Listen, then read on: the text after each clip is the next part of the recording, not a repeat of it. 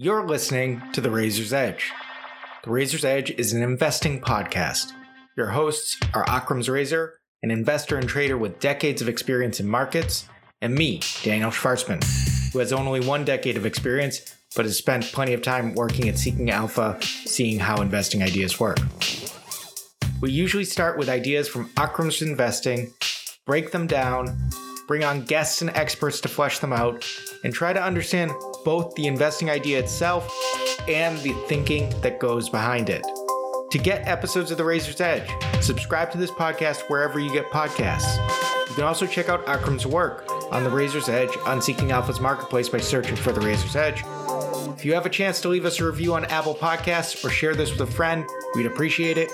You can also reach us on Twitter at Daniel Shortman and at Akram's Razor. Our standard disclaimer and disclosure.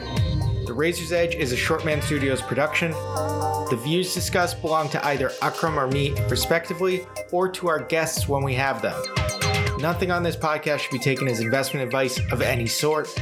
We'll disclose any positions in any stocks discussed at the end of the podcast or during our introduction to the episode. This week on The Razor's Edge, we speak with a couple of Atlassian alums. Our guests are Justen Stepka, who you might remember joined us towards the beginning of the COVID period. He's the co-owner of Enterprise Fund, a venture and private equity fund, and joined Atlassian as something like their 30th employee. Our other guest is Jens Schumacher, who was employee number 12 at Atlassian and worked there for 15 years, eventually becoming the head of product for Jira Service Deck. He's now chief product officer at Sajari, a search technology company, and a company that Justen's fund is invested in, by the way. We're breaking this conversation into 2 episodes. Today's episode covers the Atlassian Mafia effect and goes into more focus on Sajari.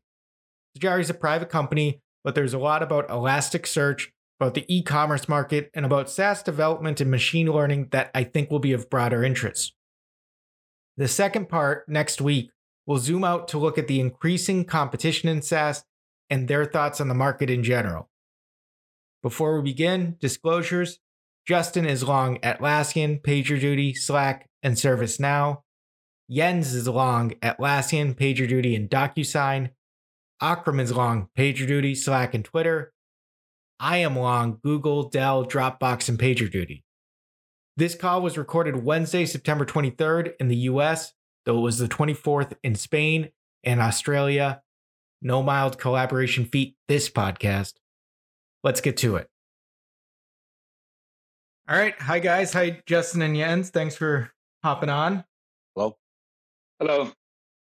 Jens, this is your first time on The Razor's Edge, so could you tell us who you are? Because I think for our listeners, your background and what you're working on now is going to be really interesting for context. Sure. So my name is Jens Schumacher. I spent 15 years at Atlassian. I started at the company when I had 12 people and 2 products, and then left the company when we had around 4,500 people. So it was quite a journey. And at the end, I was responsible for Jira Software and Jira Service Desk. Since I left, I joined another startup again with like 12 people, and let's hope they go to 4,000 as well, this time in the search space. So we're really looking at, it's called Sajari, and we're looking at enabling every organization to create smart search experience and doing all the hard work for them. And using AI, right? Using AI. I mean, AI is a buzzword. You can't leave that out, Jens. Yeah, that's right. We find like everybody uses AI. So it's really, for us, it's about making the AI part easy and transparent to people. So you don't have to have a team of data scientists on your product team to create the search experience. So we take care of that hard work. And unfortunately, it really has become a buzzword for most companies. So everything is AI, even though it's quite basic machine learning. And we are taking that a little bit to we're embedding that into the product and actually have some smarts in the product that we don't feel like we don't have to advertise it as much. That's not really the core value proposition. The value proposition is how easy it is to implement and how easy it is to customize your search algorithm and iterate on it. Because for search, it's not something that you implement once and it's done. If you have a small website, sure.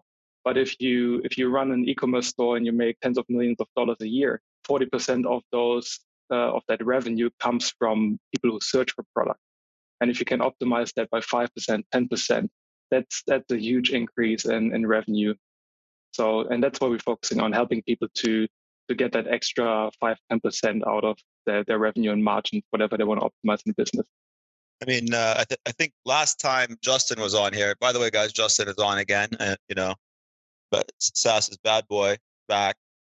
Popular podcast we had last time. You kind of got this party started anyway, Justen, right? So thanks for coming back. And I thought the idea was just to give a little context, since Jens has given us background, was Justen has invested in Sajari with their enterprise fund, and obviously Justen is ex Atlassian as well.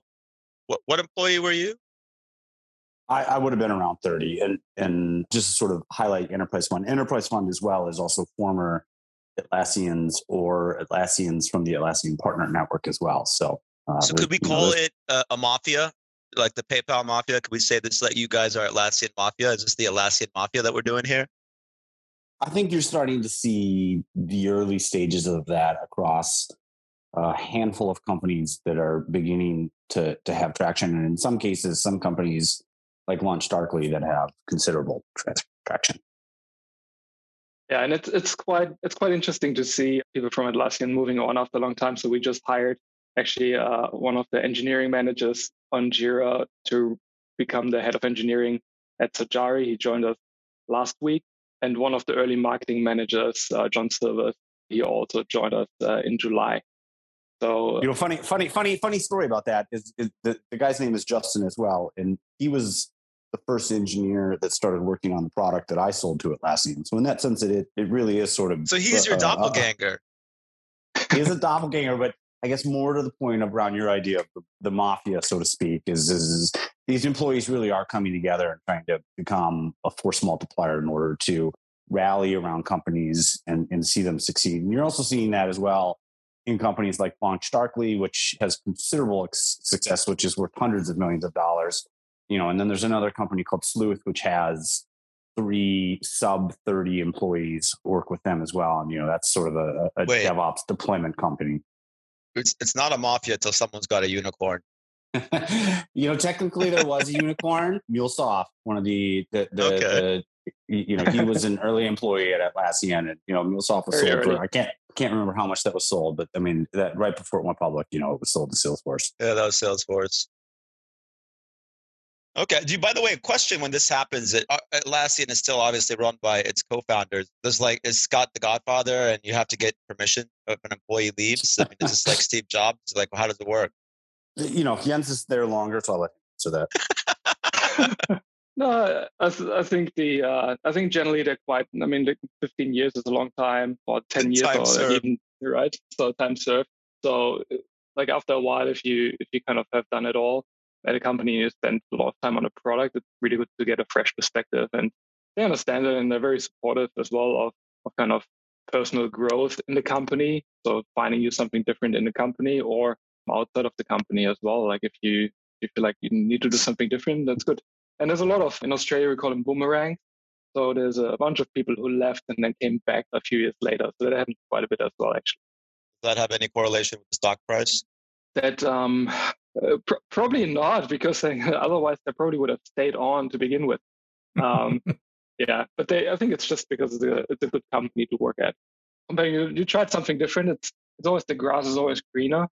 So you feel like, probably it's much better if I go and work at like another tech startup or another big company, and then you realize, well, it's not as good as I thought. So maybe that spot was pretty good where I was. So, but yeah, I think by now they're quite supportive, and they're happy for people to leave and happy for people to come back as well with like new experiences that they bring to the table as well. What do you guys find? This is going to be maybe a tricky question because you guys are inside that ecosystem, but like, what do you find is a commonality among all those Atlassian Mafia folks? Like, is it just that you know each other, or do you find that there's certain things that come from that culture that are valuable in your next steps?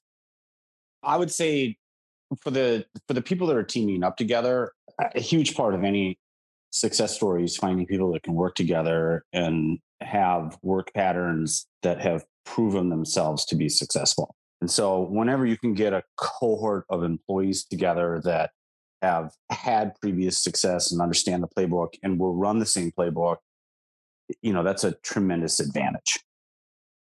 Yeah, I think it's just for people having like the same style of working or kind of knowing what's important. So in particular, if you form a new startup or you join a startup, like in my case, the reason why I went on board, I actually was an advisor to Sajari for a couple of years. The founder is a friend of mine, and it came to a stage where he said, we really want to raise more money, we want to grow the company, we want to double the company, and really take the core product that we built and scale it. But none of the two founders has scaled a company before. They haven't really seen what it means to go from 8 to 25 to 50 to 100. So, and I think those are the things that we experienced at Atlassian in like various stages. And if you have like a couple of people who are on the same page, whether it's in marketing or in engineering, that helps a lot, right? You don't have to kind of reinvent the wheel. You kind of know what works, and you can't just translate everything that you have at a company that has 4,000 people and bring it to like a small startup. But you just know what to try out and kind of where the problems are along the way. I think that's the most important thing to understand. That's the guy who was running. Is the co-founder the person who was running Fluence? The co-founder. Oh no, so the co-founder is actually the one guy came from Freelancer, and Hamish. I think he's been running Sajari or like some iteration. He's been iterating on the kind of the idea of the search engine for a long time. It was actually part of his PhD thesis where he wanted to find papers that are related to what he was working on, but there was no search engine that allows him to use as a search input an entire paper and find similar things. So he kind of used machine learning, the hip word there, to basically take one paper as a search input and then find other papers that are related or have related content. And that was kind of the first version of Sajari, and since then he's been iterating on that. Okay, so I guess then that was because I'd read an article. It was like a $30 million fund invested, and there was a picture with you, or yeah. So this is the kind of the lead investor Tidal Ventures, and okay, one of the partners at Tidal, Wendell Koineman, he was the head of product for Confluence. So he basically was there we go. That's it. That's yeah. So yeah, he was my peer. Like when I was running Jira, he was running Confluence. right. Makes sense. And then because Justen, you ran. Was it the press too? It's Bitbucket, was it? Yeah, I worked on Bitbucket, SourceTree, and Crowd, and then after Atlassian, I worked on Docker. And for people who are, who are not intimately familiar with Atlassian's product suite, Jira, to me, when I think of Atlassian, I think of Jira of the workflow management for developers, and then Confluence is more of a collaborative spec tool. It's a way to kind of share documents and really drill into more details, I think, of how I see it. And so it's all this workflow management. And yeah, and so like Jens, when you were talking about taking it from 8 to 25 to 50, like not to dwell too much on this, but when you said there were two products at Atlassian when you got there, what were they? And like, how did that take you over to the Jira side of it? Yeah, well, I actually came to Jira very late. I worked on Confluence for the first few years. So as an engineer and then as a product manager. And we only had Confluence and Jira when I started. We had two teams, each 5 people, one of the founders on each team. And then we had one person in support and one person in marketing. That was basically it. I think the challenges that you see along the way are how do you grow this team? How do you structure them? You had Jira and Confluence, and we found that over time, because there were two teams that were sitting in the same room but on opposite ends, and even then they almost didn't talk much to each other in terms of technology choices, and everybody just runs as fast as you want. And as you grow, you want to leverage a bit the scale that you have. So you try to find common components that you can create, and you figure out how you structure the company kind of around more of a platform that then delivers value to the product. And then you look at then you evolve from like a functional organization, which we had in the beginning, to like business units, and you hire general managers. And later on, if platform becomes important again, you switch again. So kind of this back and forth and like a constantly evolving organization as you grow. Well, the one thing I just want to sort of add to that is as part of the secret sauce is that one of the things that Atlassian did very early on is they developed multiple revenue streams across multiple products. And so when you look at companies that are flat like Slack or PagerDuty, for example, one of the things that sort of is in the negative column is they don't have multiple revenue streams. They're really sort of just dependent on one thing in order to generate cash. And so, one of the things that Jens is talking about is this business units and things like that. Is Atlassian had multiple streams of revenue and then started to build a stream of integrations across those products that sort of served as a force multiplier. Which is where, cross-selling and the whole land and expand theory, that's where that comes. Exactly. Yeah. And that's why Atlassian continues to be valued so high compared to its peers. But I mean, it's still what are you talking about valued so high compared to its peers? Snowflake is 80 billion and Zoom is what? 150 billion. And you guys has $250 million in revenue. It's just ridiculous. You guys generated 5 times the free cash flow, 100 times the free cash flow. Your guys' Atlassian shares are really getting a raw deal. I commented on Twitter to let's not get too off topic here because I want to come back to Sajari, but the Box CEO was commending Snowflake a lot. And I mean, he's an interesting character and, obviously have followed it. There was a point in time where Schumacher talked about Box, like it was Snowflake. And he was celebrating how, it's gone from an idea to 100 billion on IPO. And I'm like, bro, your stock trades at 3 times sales. That trades at 300 times sales. Are you in the same industry? Do you not look at that and say, hey, I generated more revenue than they did in the last year, but 2 times what they did, and they raised more on the first day than my total enterprise value. So, I mean, they're wonder. Not outside of bounds. They're not out of bounds with their peers, especially if you look at companies like Confluent. And if you go to thematic things that are occurring inside of the technology field, I mean, the amount of data that is being generated or could potentially be generated it's just sort of the tip of the iceberg. So yeah, I mean, we get the thematic views. We can get into Snowflake when we get into Snowflake. Let's go back to Sajari now. This will be a whole different conversation. And they need data, by the way, so it's very related. Yes, exactly. You are a big data play. Big data, like from Hadoop to Snowflake. But when we talk about Sajari, which is where I kind of wanted to ask you guys some questions, and probably for the listeners, they'll be able to relate better because they invest in public companies. When I did Once Upon a Time in Tech, one of the things we had focused on, actually initially when I was on the bearish thesis on PagerDuty, was these kind of and getting into Twilio maybe later with the Microsoft news, but these kind of API as a service companies. There's been kind of that excitement. People talk about first tier of SaaS being like, we're going to go from on-premise HR software and ERP to cloud and whatnot. But then we get to the point where it's not about seats. It's essentially, we're talking about middleware, right? Computers talking to computers as the product in terms of the service. When we talk about search, obviously, there's a human element in the interaction. Obviously, we'll think about search historically with Google. But one of the names that has obviously come up in site-based search at the enterprise level, because I've always not understood, I'm like, why did Google exit enterprise search? Why doesn't every website have a Google search? Was this Algolia? So when you'll see Stripe does this, Plaid, which Visa bought that connects your bank accounts. That was another one. And then right there, nicely tucked in, if you see any VC's decks on these API as a service companies, you'll get Algolia, which is, from my understanding, you essentially would be chiefly competing against, and in theory also Elastic, which I've written about before and talked about, and in its comparison against MongoDB on the commercial open source type of model. But that's a search-based product, right? Yeah. So it's interesting. We actually see Algolia a lot more than Elastic in the accounts that we go after. So at the moment, our focus is largely on website search and e-commerce. And for those kind of companies, you don't have usually deeply technical teams. You usually have like a marketing team or like a revenue team. And if you run a big e-commerce store, you start to have a development team as well.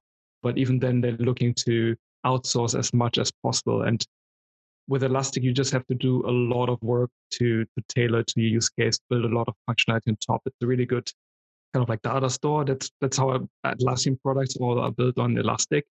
But there's a lot of work in Atlassian. We have a search team of like 15, 20 people that just focus on making search better, and it's taking a long time. So if you're a website or if you're an e-commerce store, you can't afford that, right? So this is why you see Elastic or simpler search site search solutions much more in the wild in those cases. Also at Atlassian, there was a team that implemented the Google algorithm. Going back to your point, Akram, and as part of these like 20% projects, Atlassian does these coding projects like once a quarter. One of the teams implemented the Google algorithm because it's public domain knowledge as part of a patent. And the search for Atlassian's products became, 10 to 100 times more effective. And so, why did Google pull that algorithm or their Google Enterprise product? I don't know. I mean, we used it at Atlassian for the public websites, but knowing that there are potentialities where there are algorithms that are substantially better than what Elasticsearch is based on, Sajari is attacking that problem. And the search technology of Elasticsearch is from the late 90s. I believe the project was started in 1999, and it uses sort of Lucene. It uses Lucene in a very basic technology stack, whereas Sajari's implementation is machine learning. I mean, of course, everybody says AI or whatever, but Sajari is simplifying the really difficult thing, and you can't go out and hire these engineers that cost $500,000 to $1 million a year in order to give you the upside benefits that even Atlassian sees when they do internal projects. And that's what the potential of Sajari is. And they're going to bring that to everybody. So they are leapfrogging the competition in terms of their technology implementation. Yeah, if you look at the competition, Algolia, and they, to be fair to them, they did a great job kind of trailblazing this path of like an API search. They focused largely on speed, which is great and worked really well for them. If you look at the other competitors, actually most of them are built on top of Elasticsearch. There was like SwiftType, which actually got acquired by Elastic.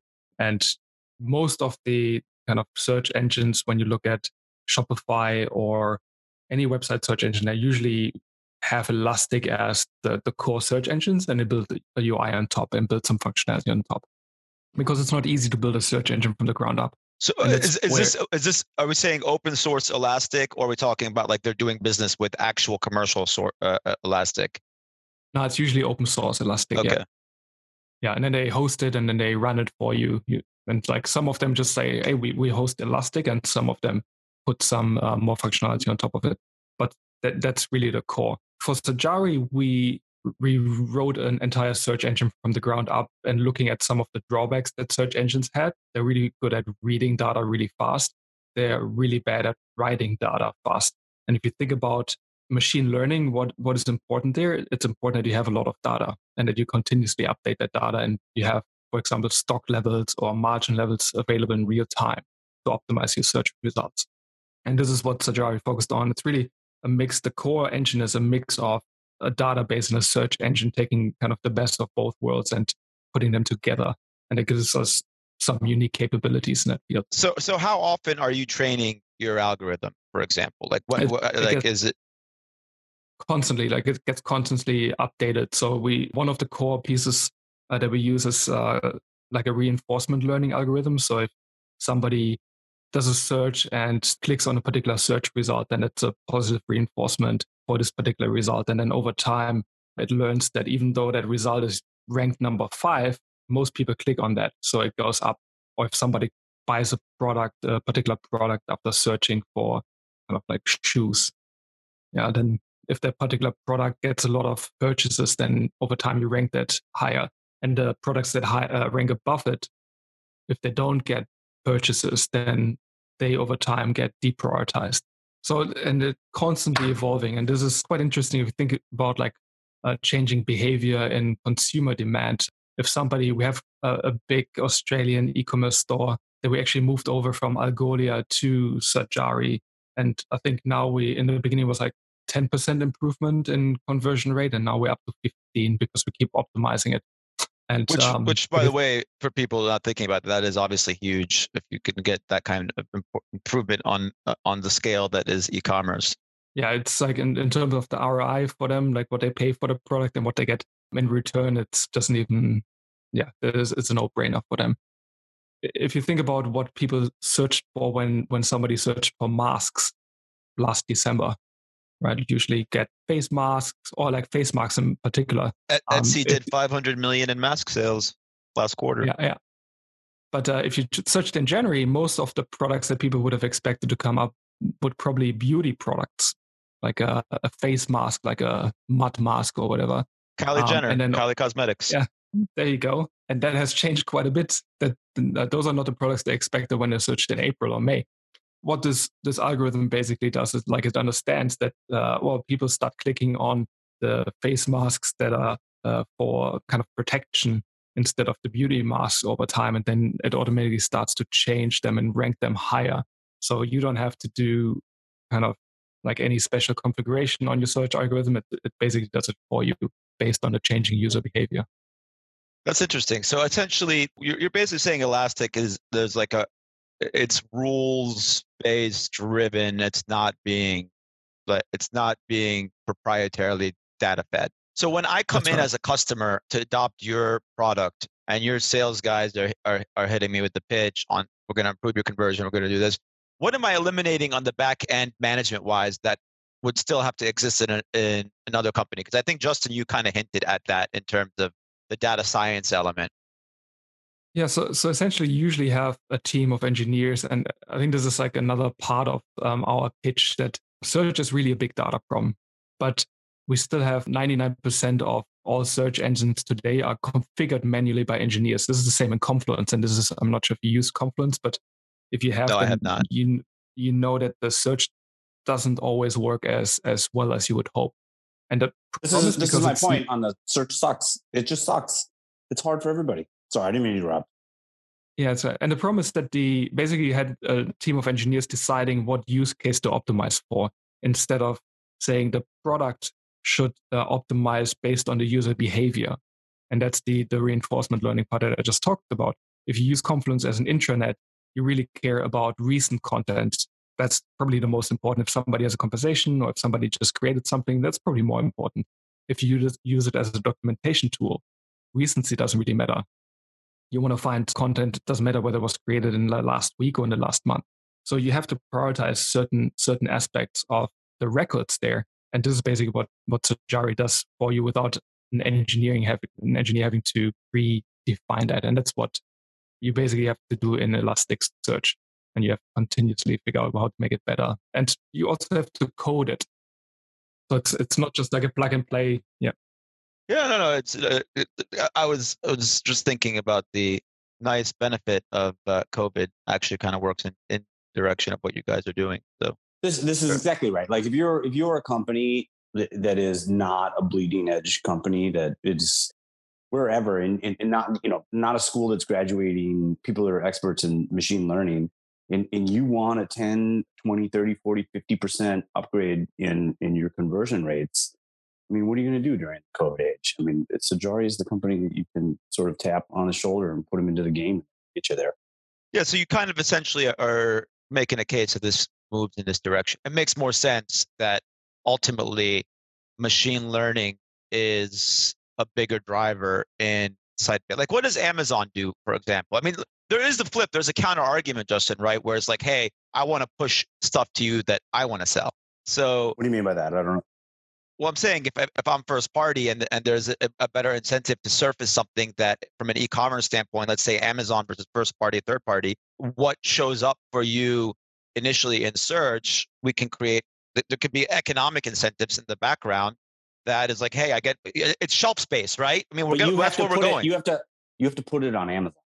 No, but I think to your point, the company that we work with is called Catch, and they're the biggest competitor to Amazon in Australia. Amazon is actually not as popular in Australia yet. They don't have the same.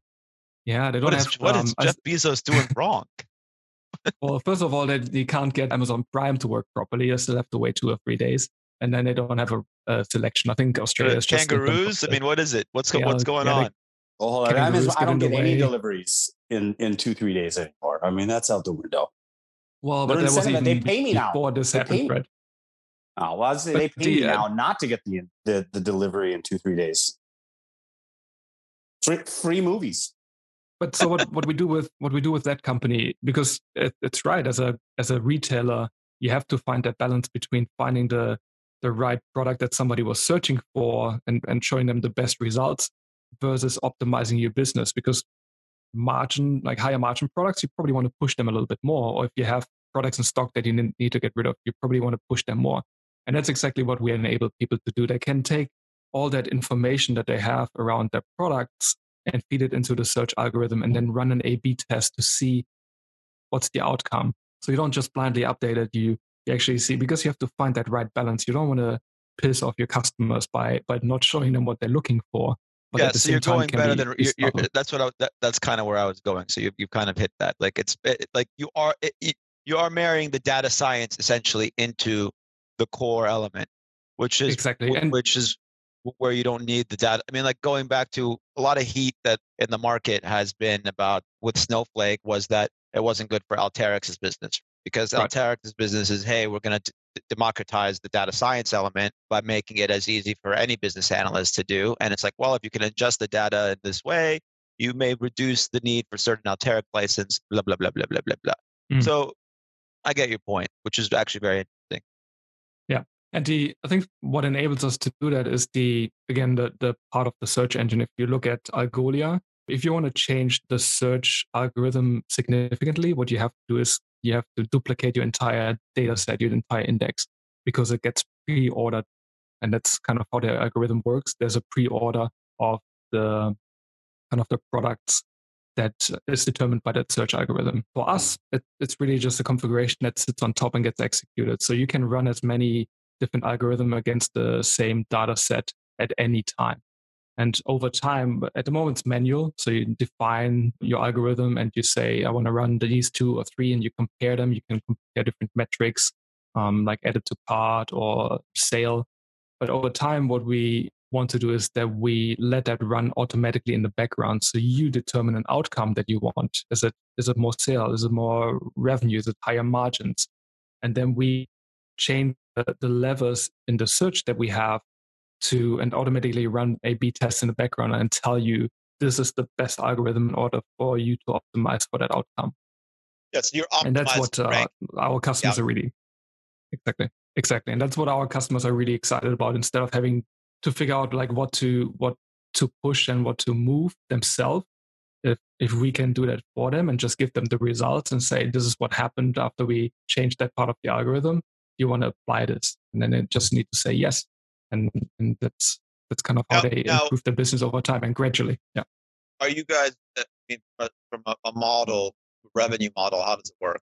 Like, is it subscription based? Yeah, it's subscription based, but we charge per search. Basically, we have on the lower end we have fixed tiers just to make it a bit more predictable and affordable for people. And then in the enterprise, we basically have a pay per use, and you commit to like a certain number of queries. Yeah, basically. Kind of like right. So so we charge for queries, and it's for like every 1,000 queries, it starts at $1.40 and then goes down to I think 60 cents, depending on how much you use. The more you use, the cheaper it gets. And I mean, when you think about the addressable market, obviously for you guys, you joined when? I joined in December. Okay. I mean, and so COVID has essentially, from a TAM use case standpoint, I mean, obviously, like e-commerce was probably a top priority for you guys from the start, right?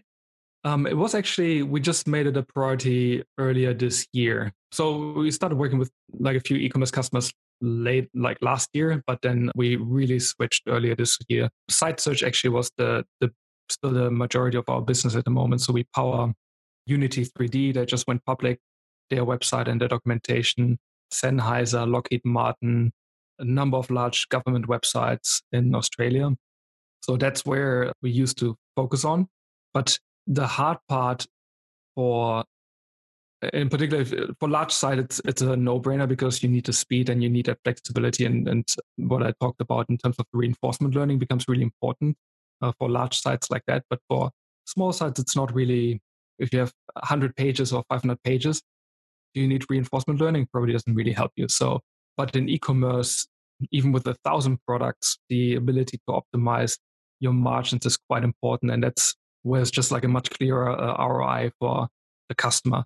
And we saw that we had a lot of strength with the way we designed the algorithm and how the product works. So that's why we said like site search was the horizon one, and we continue to do that. Like that's so as everyone gets excited us. about e-commerce penetration, like you see the statistics. I mean, we haven't gotten into it recently, but I mean, obviously, Justen, since the last time we were on, like yesterday, it was Nike. It's like 86% e-commerce growth. Oh my goodness! And 25% of people in Latin America, ordered something online for the first time. If you're cashless, obviously, I mean, COVID's been a big deal. Like, cash is like the plague. You don't want to touch it. So there's a lot of drivers here, like, which is kind of interesting from looking at your business and a customer, like you said, an Amazon in Australia. I hate that reference, the Amazon hub, whatever, but gets used so much. But the idea, obviously, of that, like, okay, I mean, is like your target market is like what powers Amazon search? I believe for the longest time was actually Elastic. They now have a new search, but I'm not sure if they switched Amazon search itself over that. I doubt it. I don't think it's quite ready yet. Well, to interrupt here, I mean, this is a significant problem. I don't know if you guys remember, but 5-6 years ago, there was the $1 million challenge that Netflix put out, which is like design the algorithm gives you the best movie recommendation system. And so like every company that's online is going to need a technology like this in order to better service their customers. Yeah, noise has gone up and like exponentially without question. There's so much content. There's so like this is when we get back into this whole, we've discussed this a lot in our Slack, you and me, Justen, on the TikTok and the algorithm. It comes up, and I mean, this is where you get into it. That's the secret sauce for a lot of people these days. A line of code, vault, guarded by armed guards. It used to be Coca-Cola syrup. That's right. I'll take the 60s again in terms of growth. No problem. All right, so we got off topic. Sorry, but like, yes. So e-commerce, prioritizing it, and I mean, is like, can we say from an inbound element of has interest picked up yet, or is it still kind of chaotic?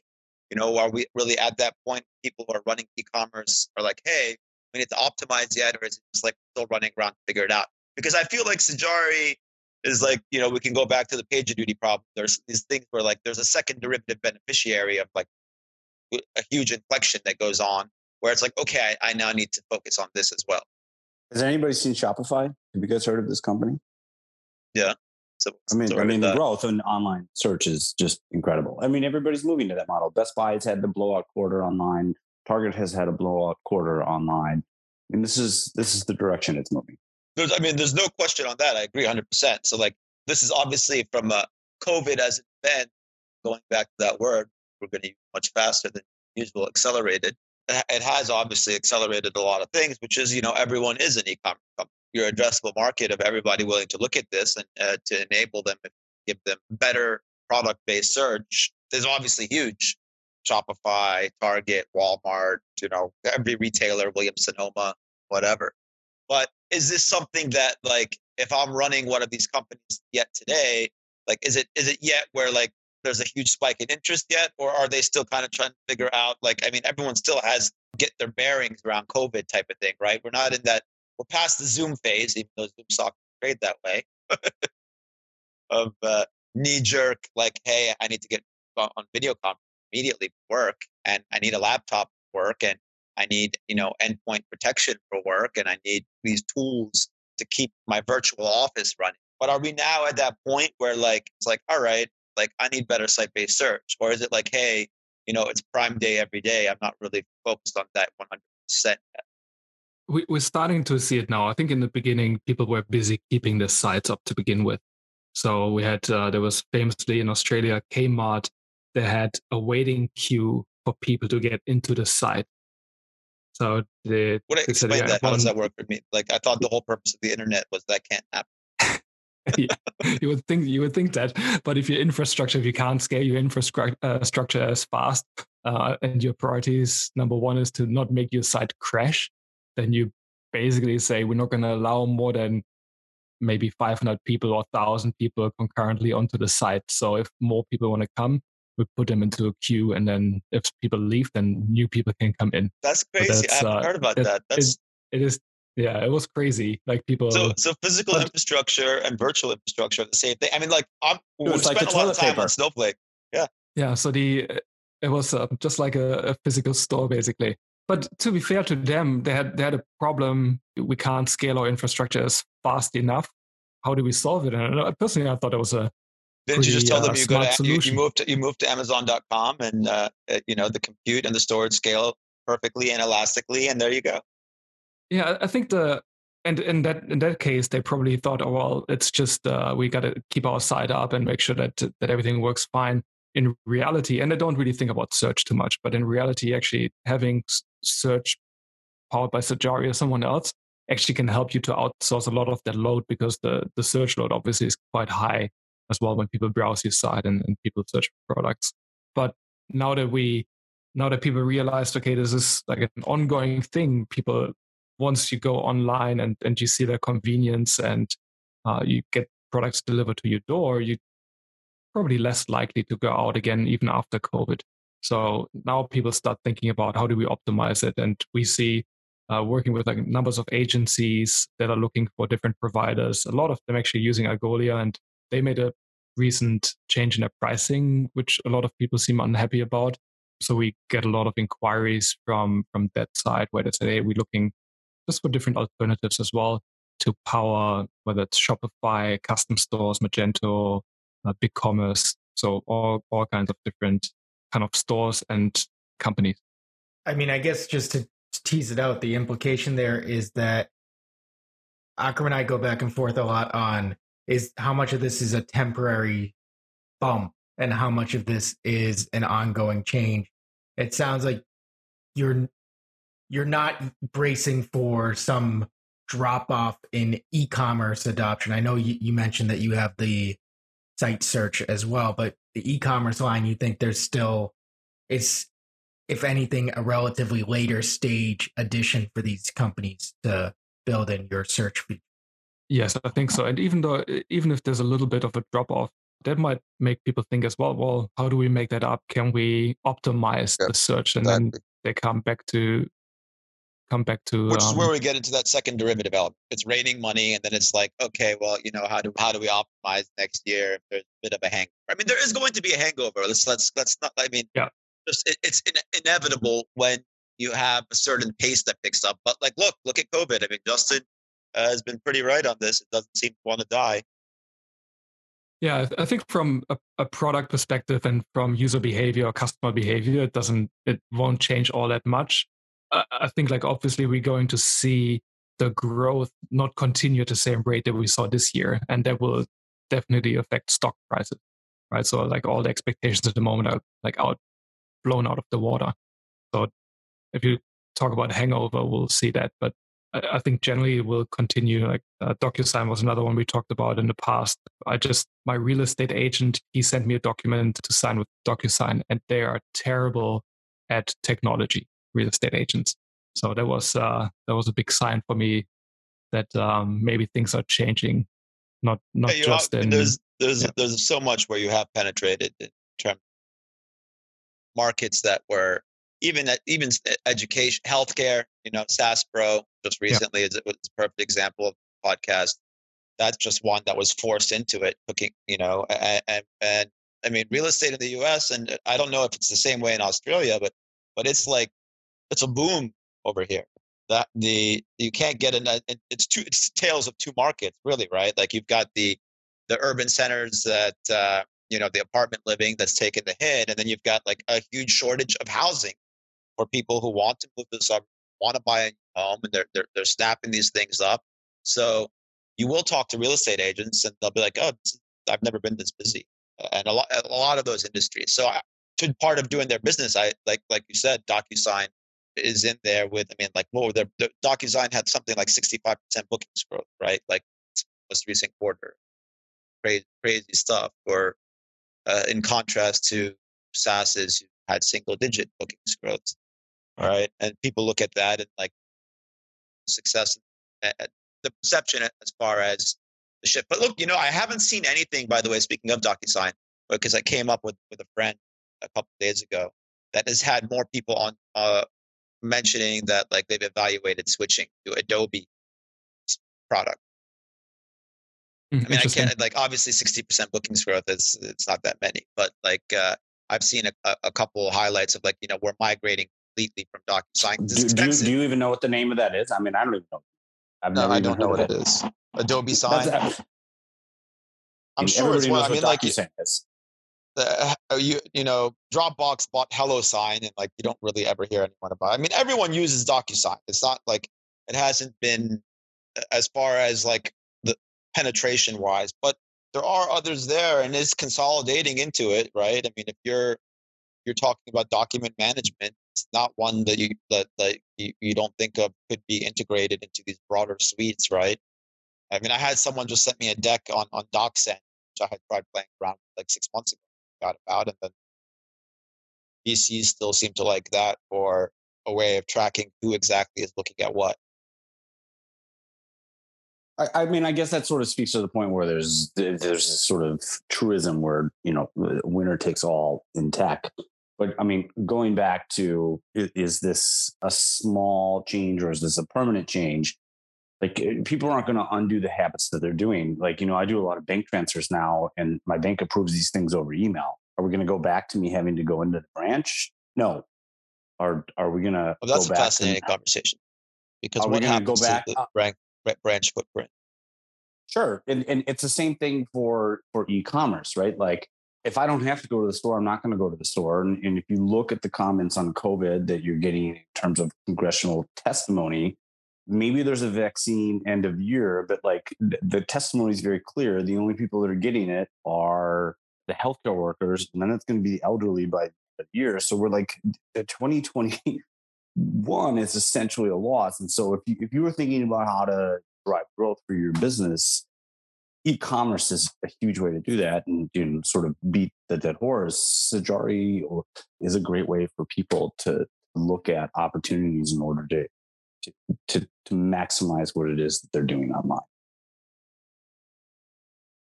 I support that notion, even though you're talking your own book. Look, you got to sell it, right? Everything is sales. I'm the SaaS bro right now. Let's get SaaS bro. No, hey, watch it. SaaS bro is a machine. That kid is sales. I thought that he should have went to Sajari. I said it the other day to you too. Free room for an expansion. Thank you for listening to The Razor's Edge. Subscribe to this wherever you get your podcasts. Hit us up on Twitter at @DanielShortman and @AkramsRazor with suggestions, requests, or anything else. We aim to publish a new episode every Tuesday morning and love to hear from you. If you can share this with a friend or leave a review on Apple Podcasts, we'd be really grateful, as that will help the podcast grow and improve. This has been a Shortman Studios production. Our theme song is Move On by Soquel. Thank you again for listening, and see you next week.